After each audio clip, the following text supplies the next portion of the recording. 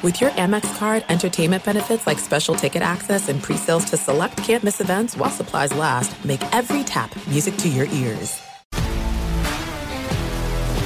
If you love sports and true crime, then there's a new podcast from executive producer Dan Patrick and hosted by me, Jay Harris, that you won't want to miss.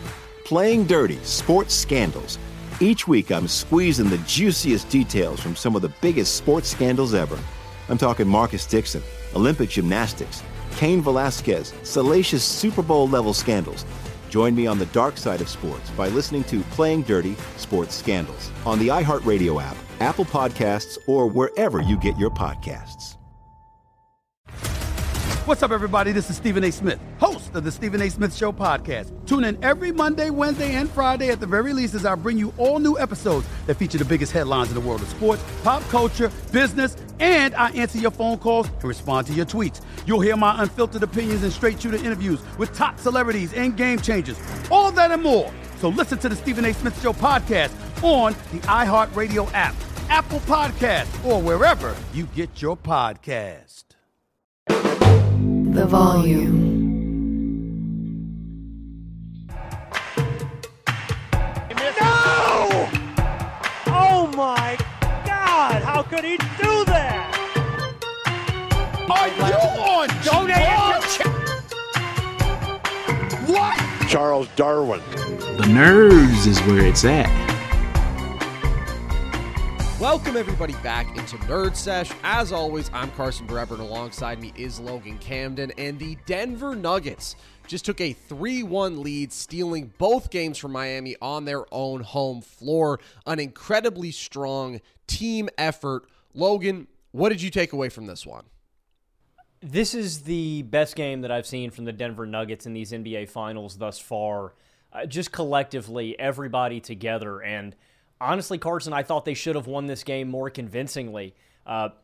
Even though they do end up winning this game by double digits, Jokic goes out with that really bad fifth foul. You made a tweet about it after it happened. I mean, Bam completely flops on that. As the commentators love, their favorite word. He embellished the contact just a little bit. And so it seemed like it was going to be a real struggle, a real sweat down here to the wire. And maybe Denver had left the door open for Miami to make a comeback, but they emphatically shut the door, and I give a ton of credit for that to Jamal Murray. Murray was making key passes down the stretch. Didn't really make a mistake. I mean, just great playmaking throughout this game for Jamal. And in this series, I don't know if you saw the stats, pretty remarkable stuff. He's the first guy in NBA history to average 10 or more assists per game in his first four finals games. 10 in each of those games. And then he's the second guy in NBA history to ever do that, Carson, save, who is it? Give it to me. Magic Johnson has to be. Yes, sir. He's did it 3 times. I mean, he's in really rare company there. Great playmaking from him throughout. I thought Bruce Brown did a great job closing this game out as well. And credit to Michael Malone for deciding to go with him down the stretch instead of Michael Porter Jr. I thought that was a great decision. MPJ had his moments in this game, but shot was struggling. And Bruce Brown has just more well-rounded impact. But like I said, overall, this is the most impressed I've been with Denver. And I thought this was the best game they've played in this series thus far. Why is that? First, we can start off with the defense. I thought they were phenomenal defensively in this game from the jump. They forced 16 turnovers. Just great hands throughout, man. Contesting every shot, getting into all kinds of passing lanes. And not just hands, man. Feet, dude. Jokic sticking his foot out there like he always likes to do, man, breaking up those passing lanes. So I just thought really great activity, really great forcing turnovers tonight, and great defensive playmaking, but terrific engagement from the Nuggets throughout this game to not give up on any plays, to make sure they were contesting every shot. And then I thought, you tell me how you felt on this, Carson. I thought Miami kind of played themselves a little bit by blitzing and trapping Jamal so much. Like, I know that you don't want Jamal to single-handedly kill you, right? And he has done that in games. When it is one and they are switching off 1-to-1, Jamal has been a killer in the mid-range off pull-ups. He is one of the best tough buckets in basketball. I thought it was kind of a misstep by Miami by blitzing and trapping him so much in this game. I mean, one, there were so many wide-open Jokic three-pointers at the top of the key where there were late rotations, and Jokic made them pay. He's a 47% shooter from behind the arc. That's about as good of a shot as you can get in all of basketball, and it's worth 3 points. Jokic was wide open a lot on those rotations, and then when they did make those extra rotations, it seemed like Miami was always out of position on the back end too, where Denver had a counter. They were always sending somebody cutting to the basket off of that action, so it was almost like, here's free points, Denver, you can have it. And they played great off of Jamal in this one. They shot, Carson, 12 of 19 off of Jamal passes overall in this game, and they shoot 7 of 11 off of Jamal passes from behind the arc. So great defense. I thought pretty poor defensive execution from Miami. I wish they had turned to the zone a little earlier in this game just to give them different looks. Again, man, Denver was eating all game long out of those blitzes and out of those traps. And then, like I said, man, this was not just those two guys. It was a collective effort, a massive Aaron Gordon game, being aggressive, taking advantage of mismatches, has a career-high 27 points, career-high in the playoffs to be exact, 27 points in this game. Being aggressive, attacking the lane, he's got that backdoor lob, and I just thought, I don't know, man, a couple times just flying through the air, man. Like, I was just really impressed with Gordon. You got great cutting from all the Nuggets, Murray, Gordon, MPJ, Christian Brown too, Bruce Brown a little bit, and then I want to give a big shout out to Bruce Brown. Like I said, man, closed out this game really effectively, making plays down the stretch. Stellar defense throughout. And the biggest thing to me, man, consistently getting rim pressure really early in that first half, setting up easy buckets for his teammates. But starting from the Denver Nuggets perspective, this is the best game I've seen Denver play in the NBA Finals. Cohesion, togetherness, effort, firing all cylinders. And I still thought there was room to be better. Like, I don't even think this is Denver at its peak. This is a really great Nuggets game and the best one I've seen in the finals, but I still think there's room for them to be better. It's interesting you describe it as the best game from them because I think game one, they definitely controlled more completely end to end. And if they had had an average 3-point shooting night or above average, that would have been an absolute blowout. But in terms of the collective production, how many guys stepped up, how well they played together in this game, and how good they were in spite of not having dominant scoring nights from Murray or Jokic, I agree. I thought it was an incredibly impressive effort. And you started with Murray. It's so impressive to see him control a game like this on an off shooting night because no previous version of Jamal Murray was really capable of that before this season. Now, in the bubble, he had a playmaking leap. He was quite good overall, but generally his value was going to come and go with his scoring. And he was also a rather inconsistent player a few years ago, even though he had those incredibly high peaks because he's this ridiculous pull-up jump shooter, difficult shot maker. He was so reliant on that because he's not a great downhill force rim pressure or foul drawer kind of guy that he could really wax and wane from game to game. But this one, I thought, absolutely, against every coverage, if it was a harder hedge, keeping multiple defenders on him for longer, dissecting, hitting Jokic off the roll, the traps and the blitzes, attacking drop, getting into the teeth of the defense, and then just consistently spotting cutters, spotting open shooters.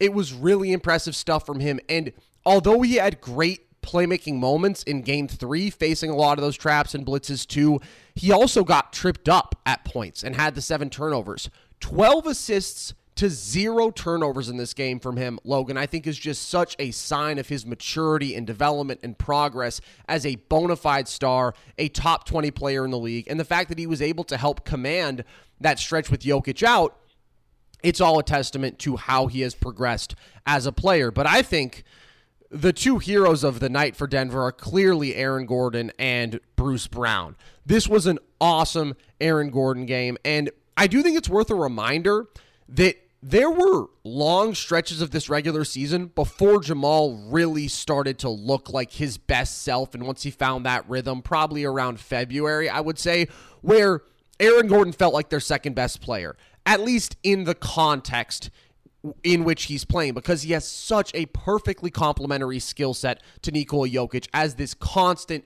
dunker spot, baseline cutter, massive target around the rim, who defended his ass off, who is shooting the ball really well right now and had a fine shooting season from deep in the regular season. But he was pivotal.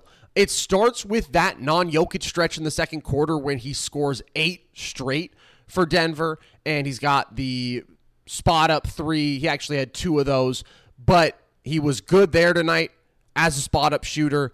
But it's what you said. I mean, just ridiculous finishing around the rim. And I think one of the most hyper-aggressive guys in the league there when it comes to just abusing his physical advantages.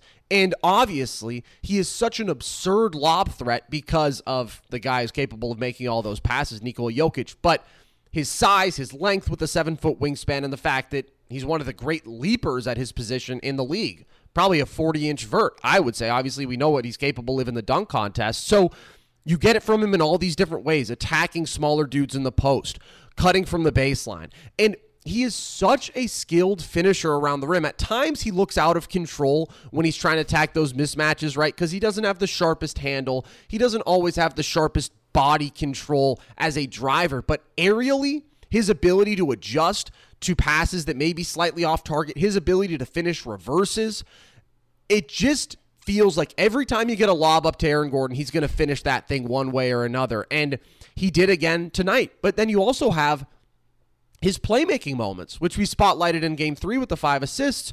Another strong game from him in that capacity, including that beautiful bounce pass to Jamal Murray as a cutter. So the dude is just balling out consistently, and I think has very clearly been their third best player in this final series.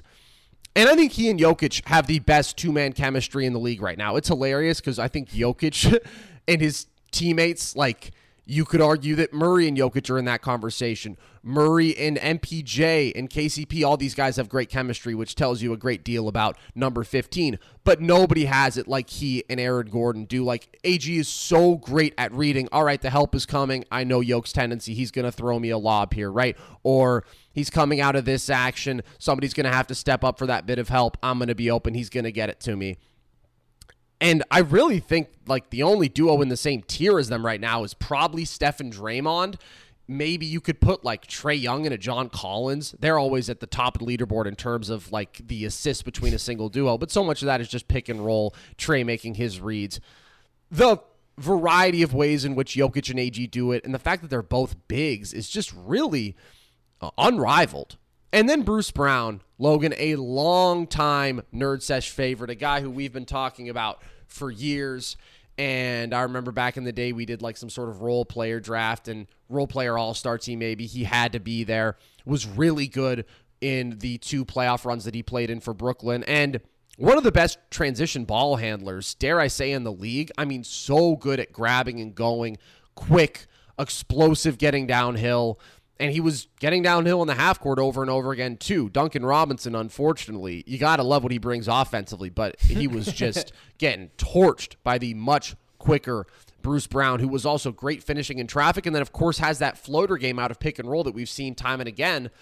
And he gets the and one with a floater, which is effectively the dagger, and then he adds a second dagger in there just for good measure with that pull-up 3.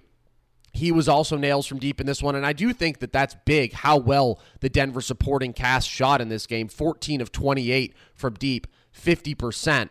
Like, it was a true collective effort. Those 2 guys stood out to me, but I also want to focus on the defensive end of the floor because you mentioned the activity. 12 steals in this game, 6 blocks. God knows how many other deflections there were. From the jump, they were excelling there. Bruce Brown is a guy who has great hands, but KCP also had a couple great moments in this game.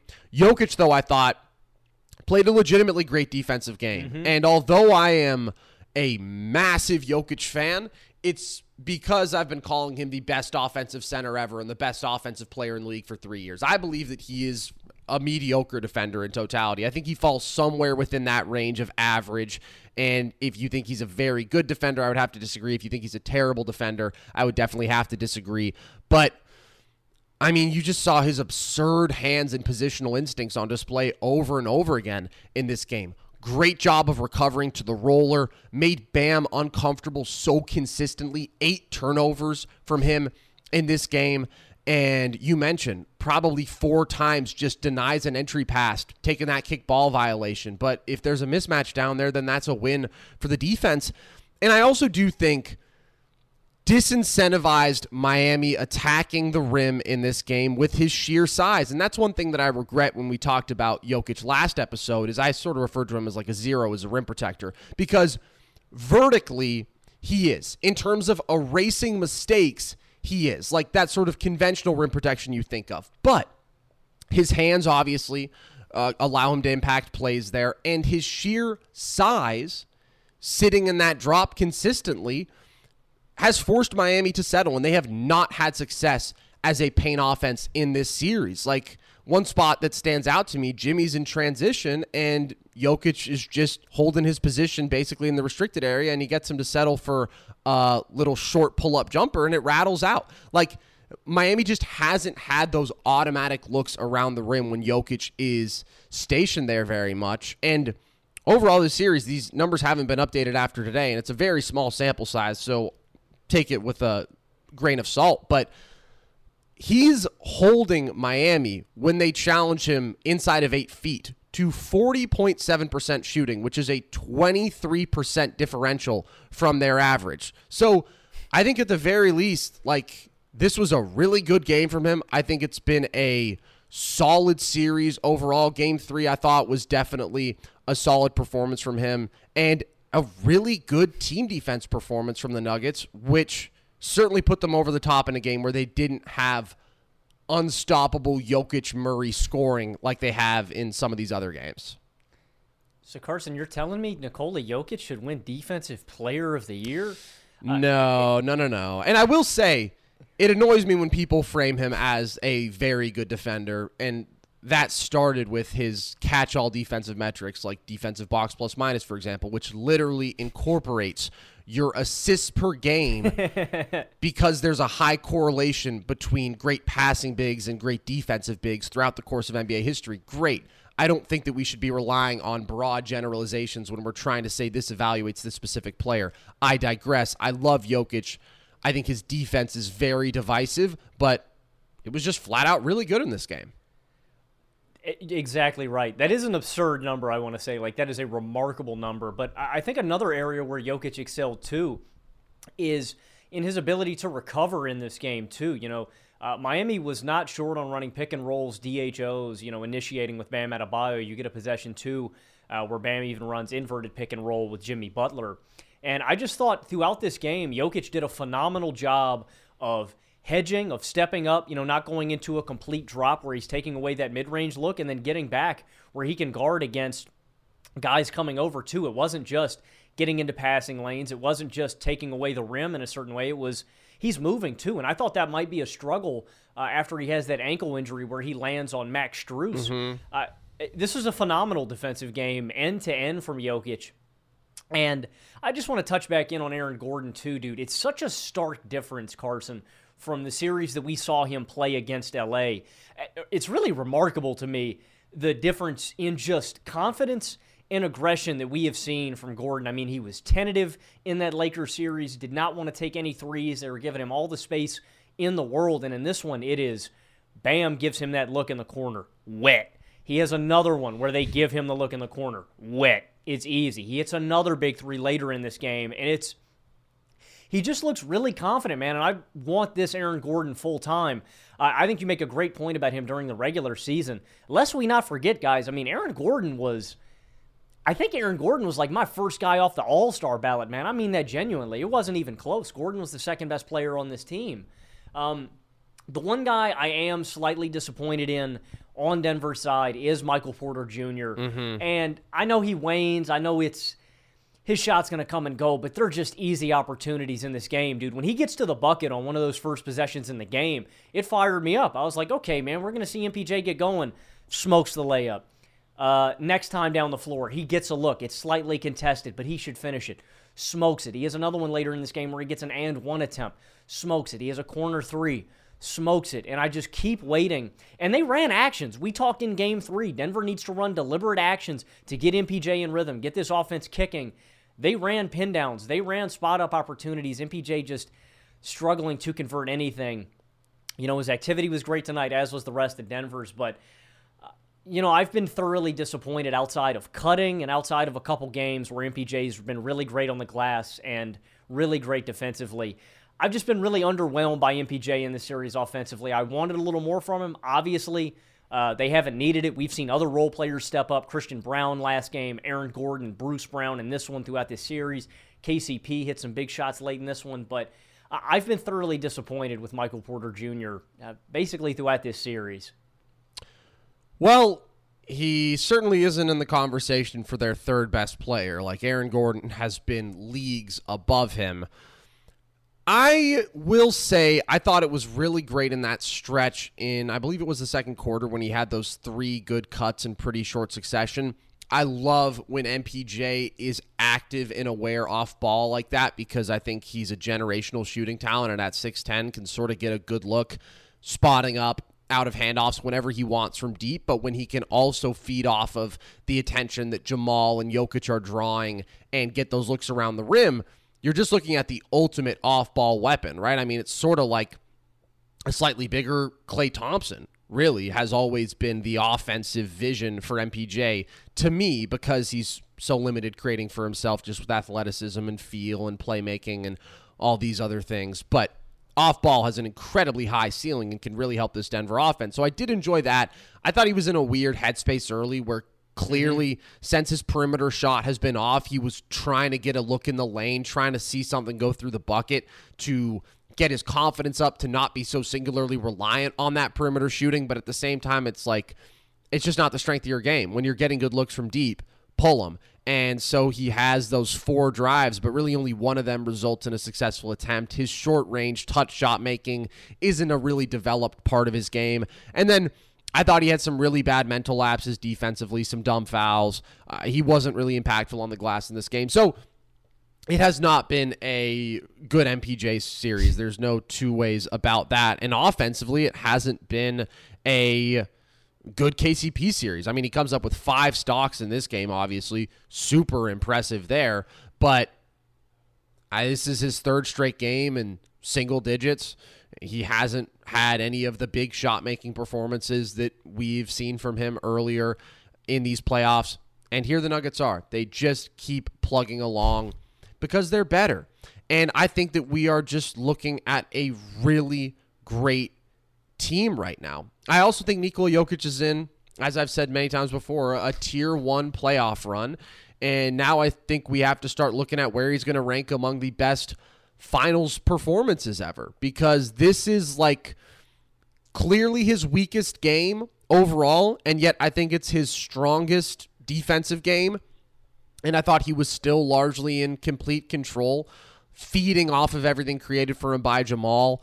And the shooting run that he's on is so incredibly impressive, like 47% from deep in these playoffs. And it was big to him having a productive scoring night tonight. And he's got to be one of the 3 greatest shooting centers we've ever seen.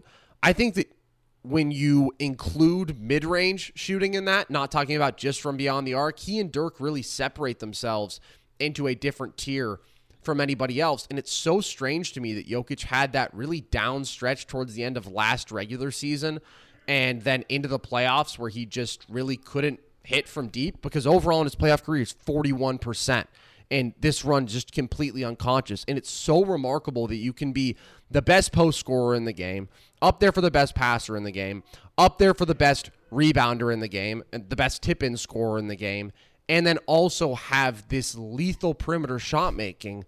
I just don't think it's arguable that he's the greatest offensive center ever. I really don't see the pushback at this point.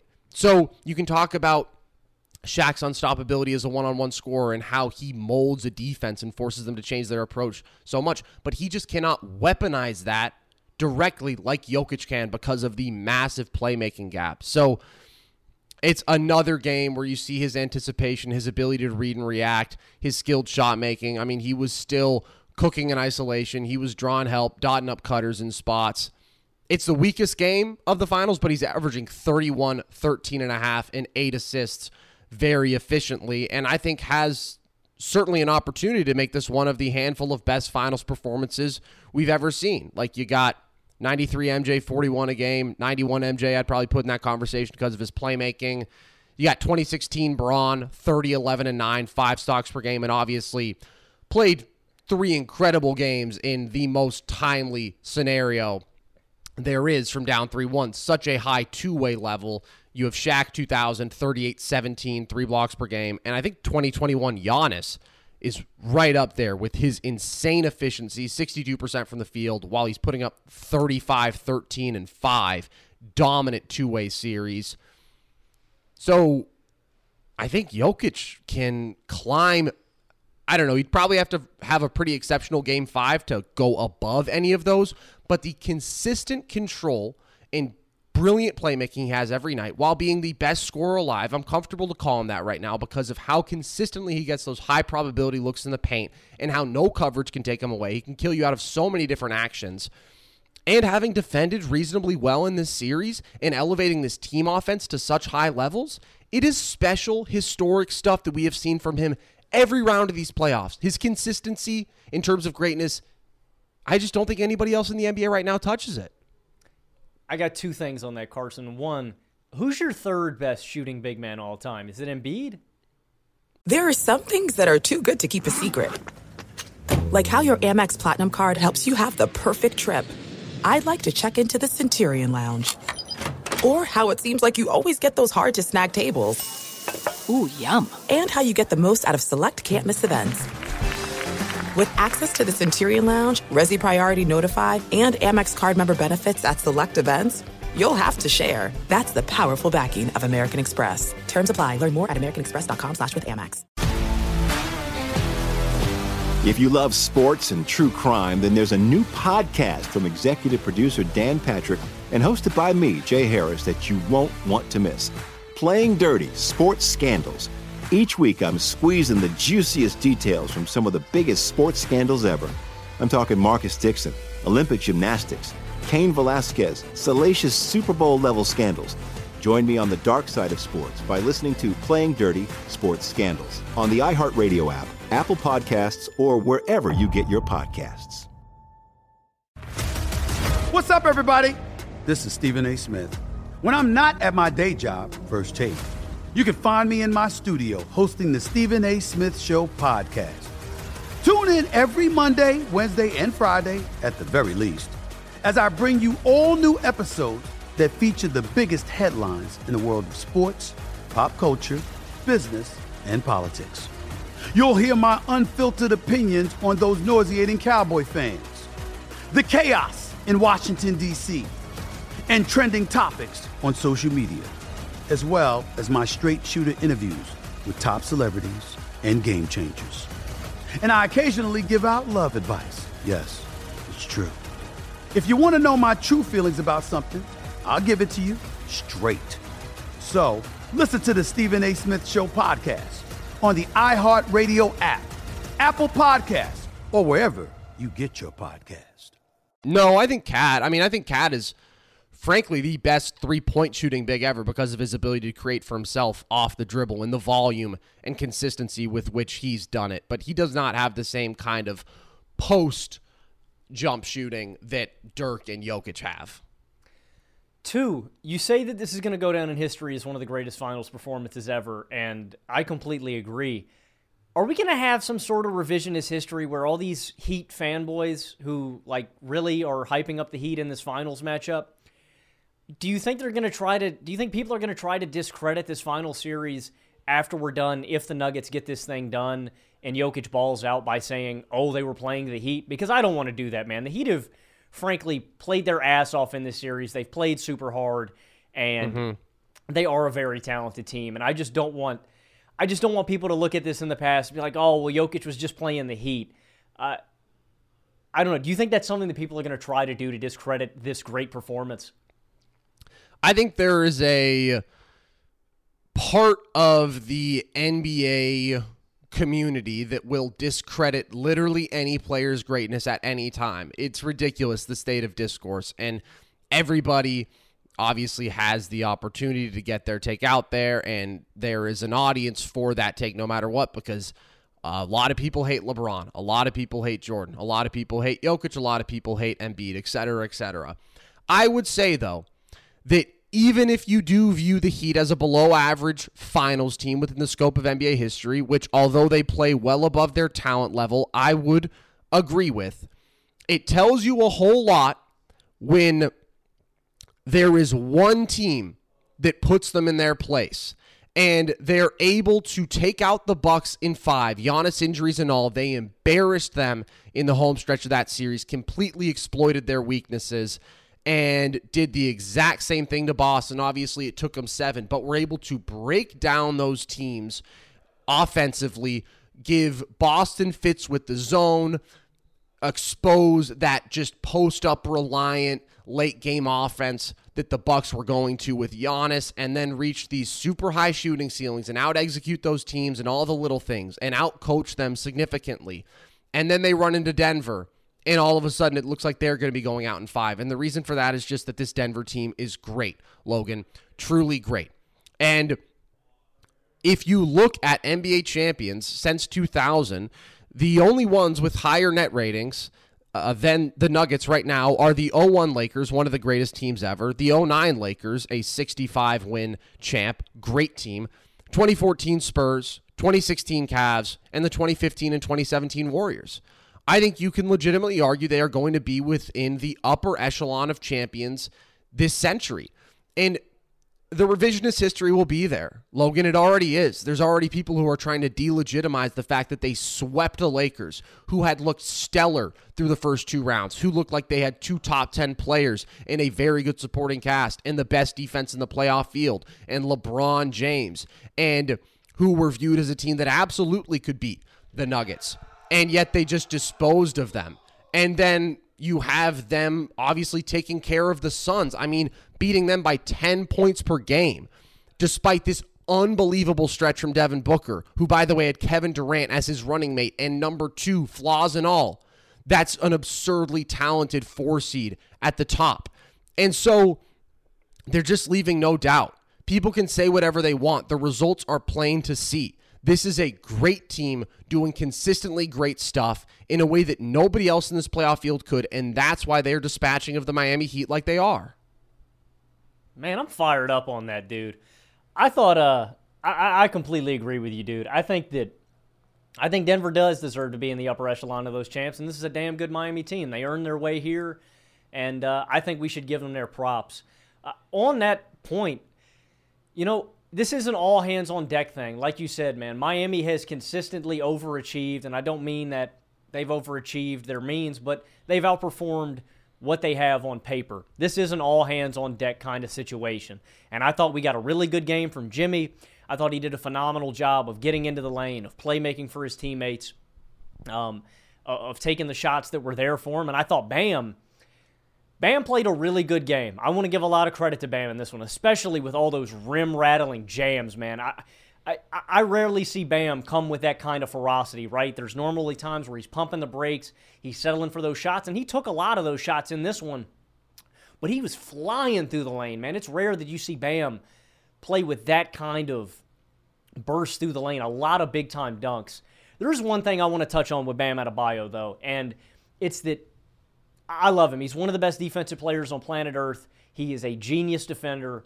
He's a great passer. You can do so many versatile things with him offensively, right? You see the inverted pick and roll in this game, right? Like, he's never going to be Jokic, but he's still one of the best centers in those categories, playmaking-wise, in the NBA, and he's very versatile. Bam really struggles to finish, and really struggles to finish against smaller defenders when he gets switches, and that's something that I think is really frustrating and that is consistently, let him down in these playoffs and in this series. I mean, he's getting a lot of these really easy switches, and he's just blowing lays. Like, that is a real area where I think Bam needs to pick up. But what I was getting at with the all-hands-on-deck, man, you get a great Kyle Lowry game where Lowry plays great in the first half, man. Knocking down some tough shots, a pull-up 3, gets into the lane with a layup, hits a contested midi. He's playmaking well, doing a little bit of that foul baiting. I'm not a big fan of that, but more the power to the 37-year-old, man. He's crafty. You got to do that when you get up there in age, man. You're not as athletic. You lost a little burst, but you can still do those cheeky veteran moves. I thought Kevin Love had a really great stretch, right? 9 straight points, 2 back-to-back big-time threes, gets that and one. Strus and Vincent have to play better. They shoot like shit from behind the arc. And frankly, Carson, I don't understand why Duncan Robinson isn't starting at this point or playing the majority of these guys' minutes. Like, Robinson has definitively been better than them in this series. If it's from behind the arc, where he is a deadly marksman, one of the best shooters in all the NBA. He showed tonight driving the lane, knocking down some tough, crucial layups. Defensively, it's Duncan Robinson, man. He's going to be slow-footed. He's not going to be the most engaged, or he's going to be engaged, but he's not going to be the most effective.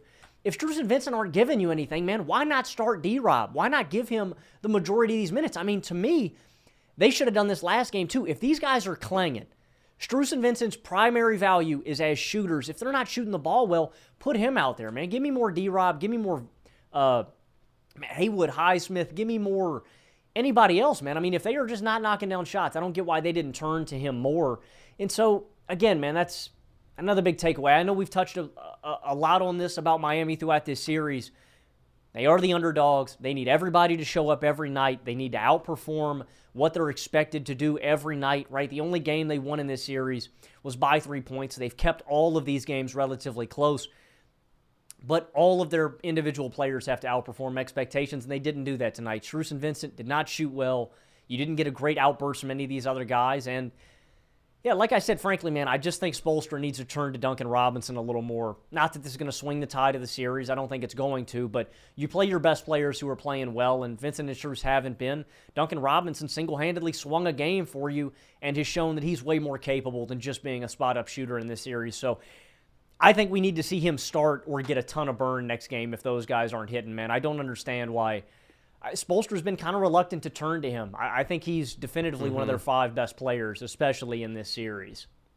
I think really the only counter argument is that he is more exploitable defensively, but he's in a different class offensively than like a Max Strus right now because of his versatility, which is kind of a crazy thing to say about Duncan Robinson, who has historically been so defined by his special status as a pure shooter. But yeah, I mean, you can just get him looks out of so many actions, the handoffs, and then you trust his decision-making, playmaking, finishing around the rim at a level that you don't with any of those other guys. And again, in this one, I mean, he comes in, he gets his 12 points on 5 of 7 shooting, just was not good defensively whatsoever, really the only concern there, which is a legit concern, but I agree with you. I think the Heat need all the juice that they can get.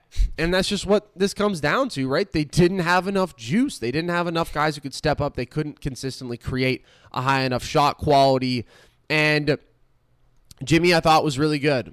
I thought Jimmy hunted mismatches in this game. I thought that he was able to get his short-range shot-making going. And I thought he had some really good foul drawing just with his craftiness, his ability to get guys jumping with fakes and whatnot. You mentioned it, the great Lowry first half, his pull-up jump shooting and foul baiting. You had the weirdly great Kevin Love third quarter that included a banked-in 3 and weird drive. Lowry also banked in a 3. But, yeah, they didn't have the supporting cast shooting outside of that. And Bam, I think, has been really good overall in this series. And, of course, he's gotten toasted by Jokic, but he's made him work in a way that nobody else has. Constantly fighting for position, constantly making him work on the glass, attacking offensively at a high volume, making Jokic work on that end of the floor. But you're right. He's not a great scorer of the basketball. And we mentioned all the turnovers in this game, too. He struggles with very active hands around the rim, and he is highly reliant on his short-range shot making, which just is not great. I mentioned last episode, 8 to 16 feet in these playoffs. He's a 41% shooter. And that's a heavy part of his shot diet. So games 1 and 2 of this series, when he is just scorching, and really game 3 was pretty good from that range too, he can be a really, really tough offensive weapon, because if you're conceding those looks out of drop, then he's going to kill you with that touch shot making. If you try to hedge or play that higher drop and you give him the 4-on-3s, then he's a good athlete who can attack, who can read the floor as a playmaker. But when he's not making those skilled shots, then he can't really attack mismatches. He doesn't move people out of the post like that. He's going to be reliant on his touch shot making, and he's not nearly as devastating out of pick and roll. And unfortunately, we've just seen things trend a bit more in that direction for him. So I don't think Miami has any more stops to pull out that are going to change the way that this thing is headed. And listen, I felt that Denver is convincingly better from the jump. I picked Denver in 5, and I've really held to that throughout. Miami made this game ugly. They made it physical that first quarter. I was really surprised by the level of physicality that the officials were allowing in terms of Miami's interior defense on Denver. But they did that. Again, they didn't let up great scoring games, particularly to Jamal. I think it was just so impressive how good Bam was on all those switches, which is why he's in the conversation for a top 20 player. Maybe inconsistent offensively and especially as a scorer, but so easily the most switchable big in the league. I mean, his feet are on another level, and Jamal just can't attack him. Like, he's never going to get a step. Any little bit of ground that may be given up to him, Bam can close with his length. And so Jamal just has not had success in that matchup all series. But they didn't have enough juice, man. They're not as talented. They're not as good. They don't have the best player alive. And frankly, they don't have a comparable supporting cast. Denver is just better top to bottom. It showed in this one, and it's why they're going to be the NBA champions. Yeah, I'm with you, man. I think there are things that Miami can do differently next game, right? I think you switch up the looks a little more. You give them some more zone, switch that in a little more earlier in the game. I don't think it's going to be terribly effective. Denver's been pretty successful against it. I think that you can run less blitzes and less traps, right? Like, I think going straight up against Jamal, sure, you don't want to do it, but I mean, you're conceding points damn near every possession when you send it that, because Jamal's just unfazed. He's going to backpedal. Denver, and it's like Malone and them have talked about this, Carson. We're going to send multiple guys up when you send the trap against Jamal. It's going to lead to easy buckets. We're going to do this when you do this. Like, it's been a really fun chess match to watch between Malone and Spoelstra, but like you said, man, I don't know if there's any more stops that they can pull out, any new ones that are going to change the complexion of this series. Like, we've seen it all. And like I said, I think we can get more Duncan Robinson, switch in a little more zone, a little less traps. We can get a great Jimmy game.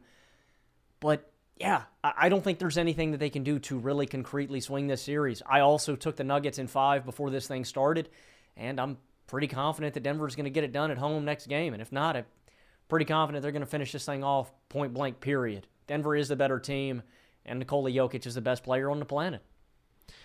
I agree with you in terms of trying to mix in the zone a bit more, especially combined with the press, where, again, they can force Denver to get into their actions late into the shot clock. I think they have to try that as much as they can in Game 5, and I do think a part of the reason that it's been so effective in spots is just because it's such a new and sort of disruptive look. The more time you give Denver to adjust to it, I think the less effective it becomes. But you can't just let them get comfortable against any one look over and over again. And the Jamal thing is really hard, dude. There is no answer to the Murray-Jokic pick and roll, right? Like, it would be great if you could just switch it, because Bam can clearly hold his own against Jamal, but then Nikola Jokic has some little guy on him, and it's just an automatic bucket if Jamal gives it to him, if he's able to get a clean entry pass in there.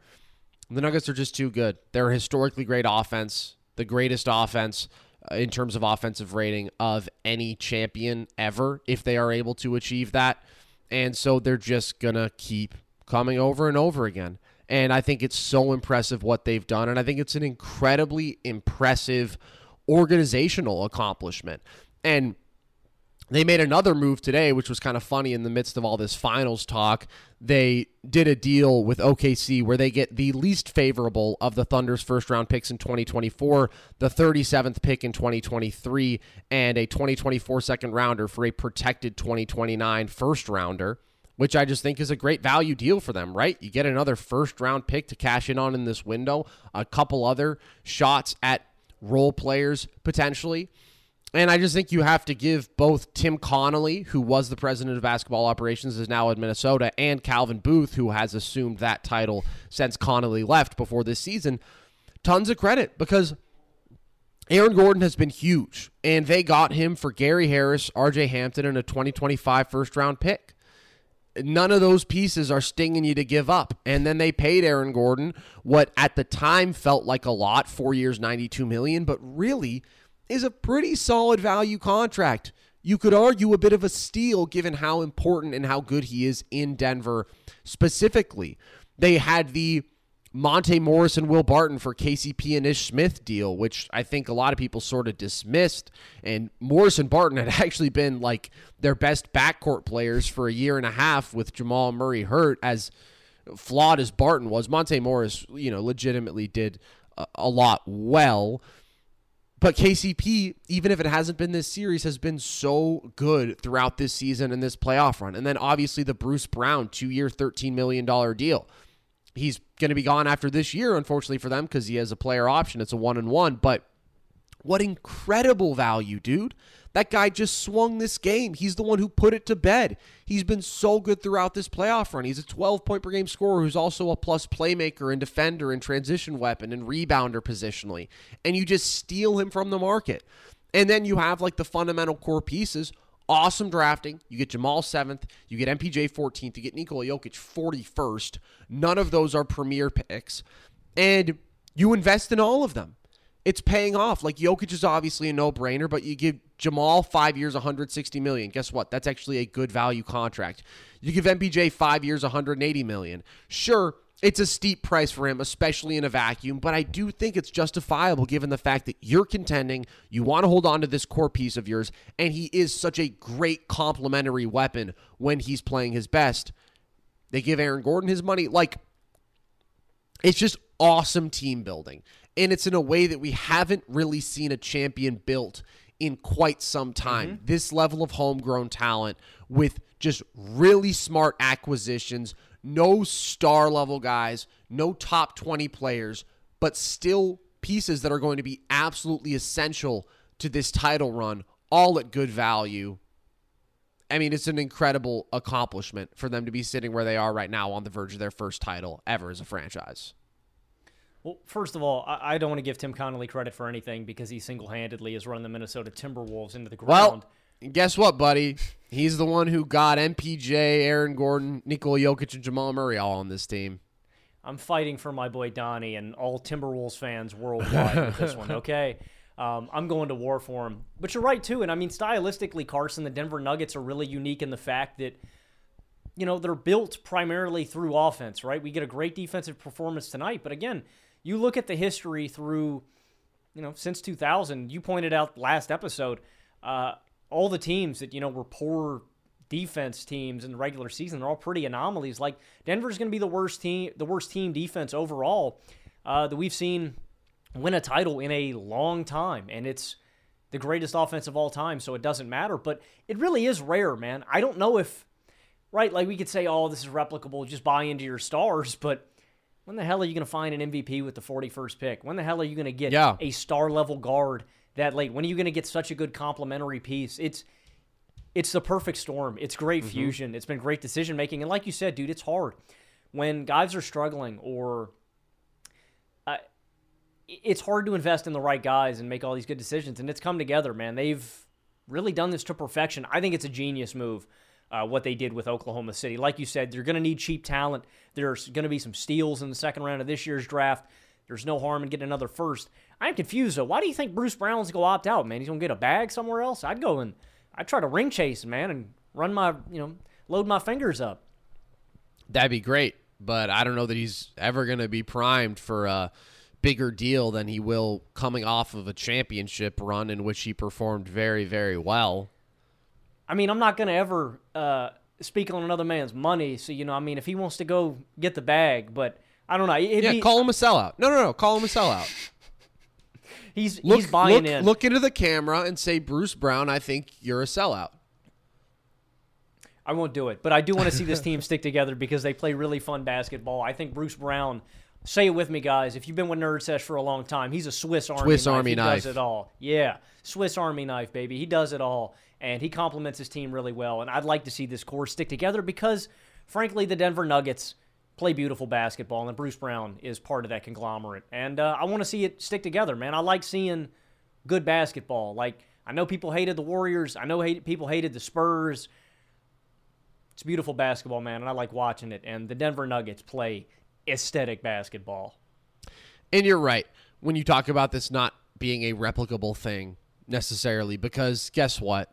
The factor driving all of this is that they have a top 15 player in terms of peak right now in NBA history and one of the handful of greatest offensive players ever. They've done a really good job building a team around him this year. The roster has taken a massive leap, obviously, beyond just getting healthy Jamal back. KCP and Bruce Brown were home run additions. Aaron Gordon has gotten significantly better. But it's because you have an all-time talent. And there's only so many of those guys throughout the history of this sport, and there's only so many in the league at a given time. So it's really, really fun to see this team and to have observed their arc and enjoyed how they play basketball so much for years. To see them on the precipice of this great accomplishment is really awesome.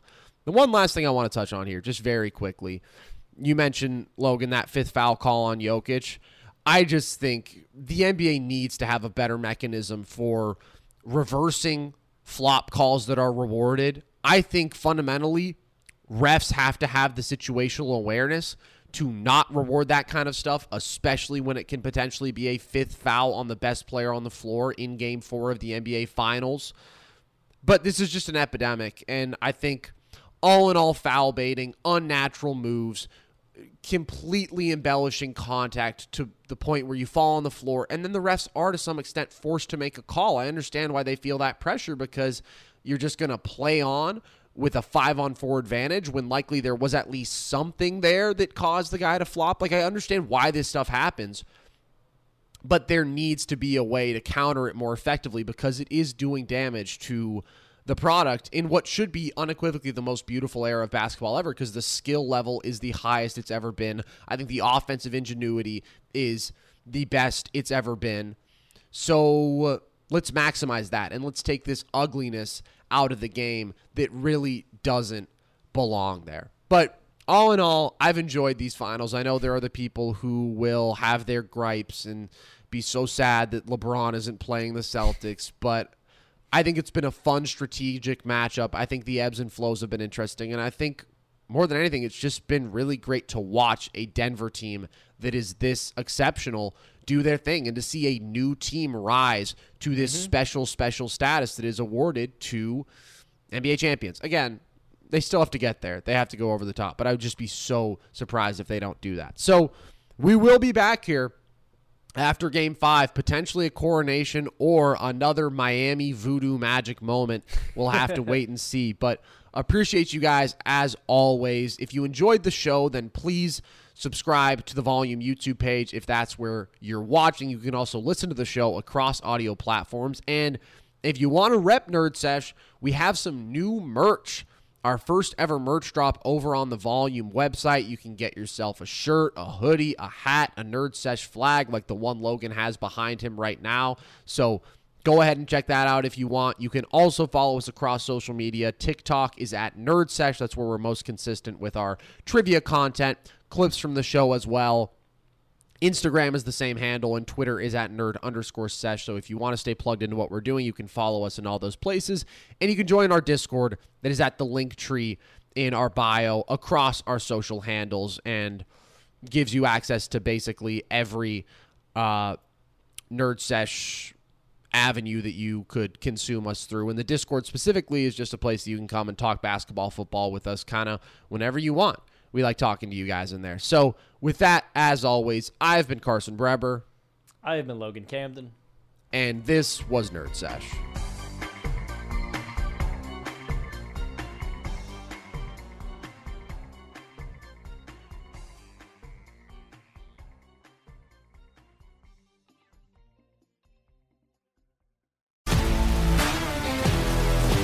If you love sports and true crime, then there's a new podcast from executive producer Dan Patrick and hosted by me, Jay Harris, that you won't want to miss.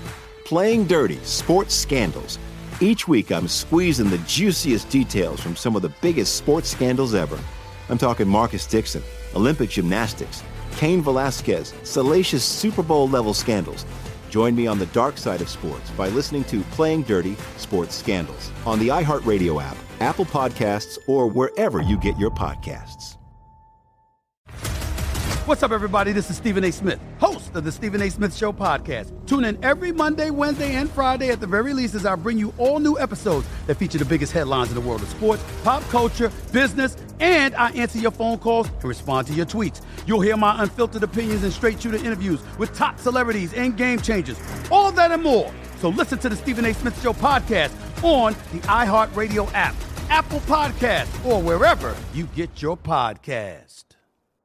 I'm Hannah Storm, and my new podcast, NBA DNA with Hannah Storm, chronicles my 6 decades in professional basketball. From growing up in the sport to becoming one of sports TV's first female broadcasters. Join me as I dig deep into the game's history, unearth some wild stories, and talk to my friends from the world of basketball, from Dr. J to Charles Barkley.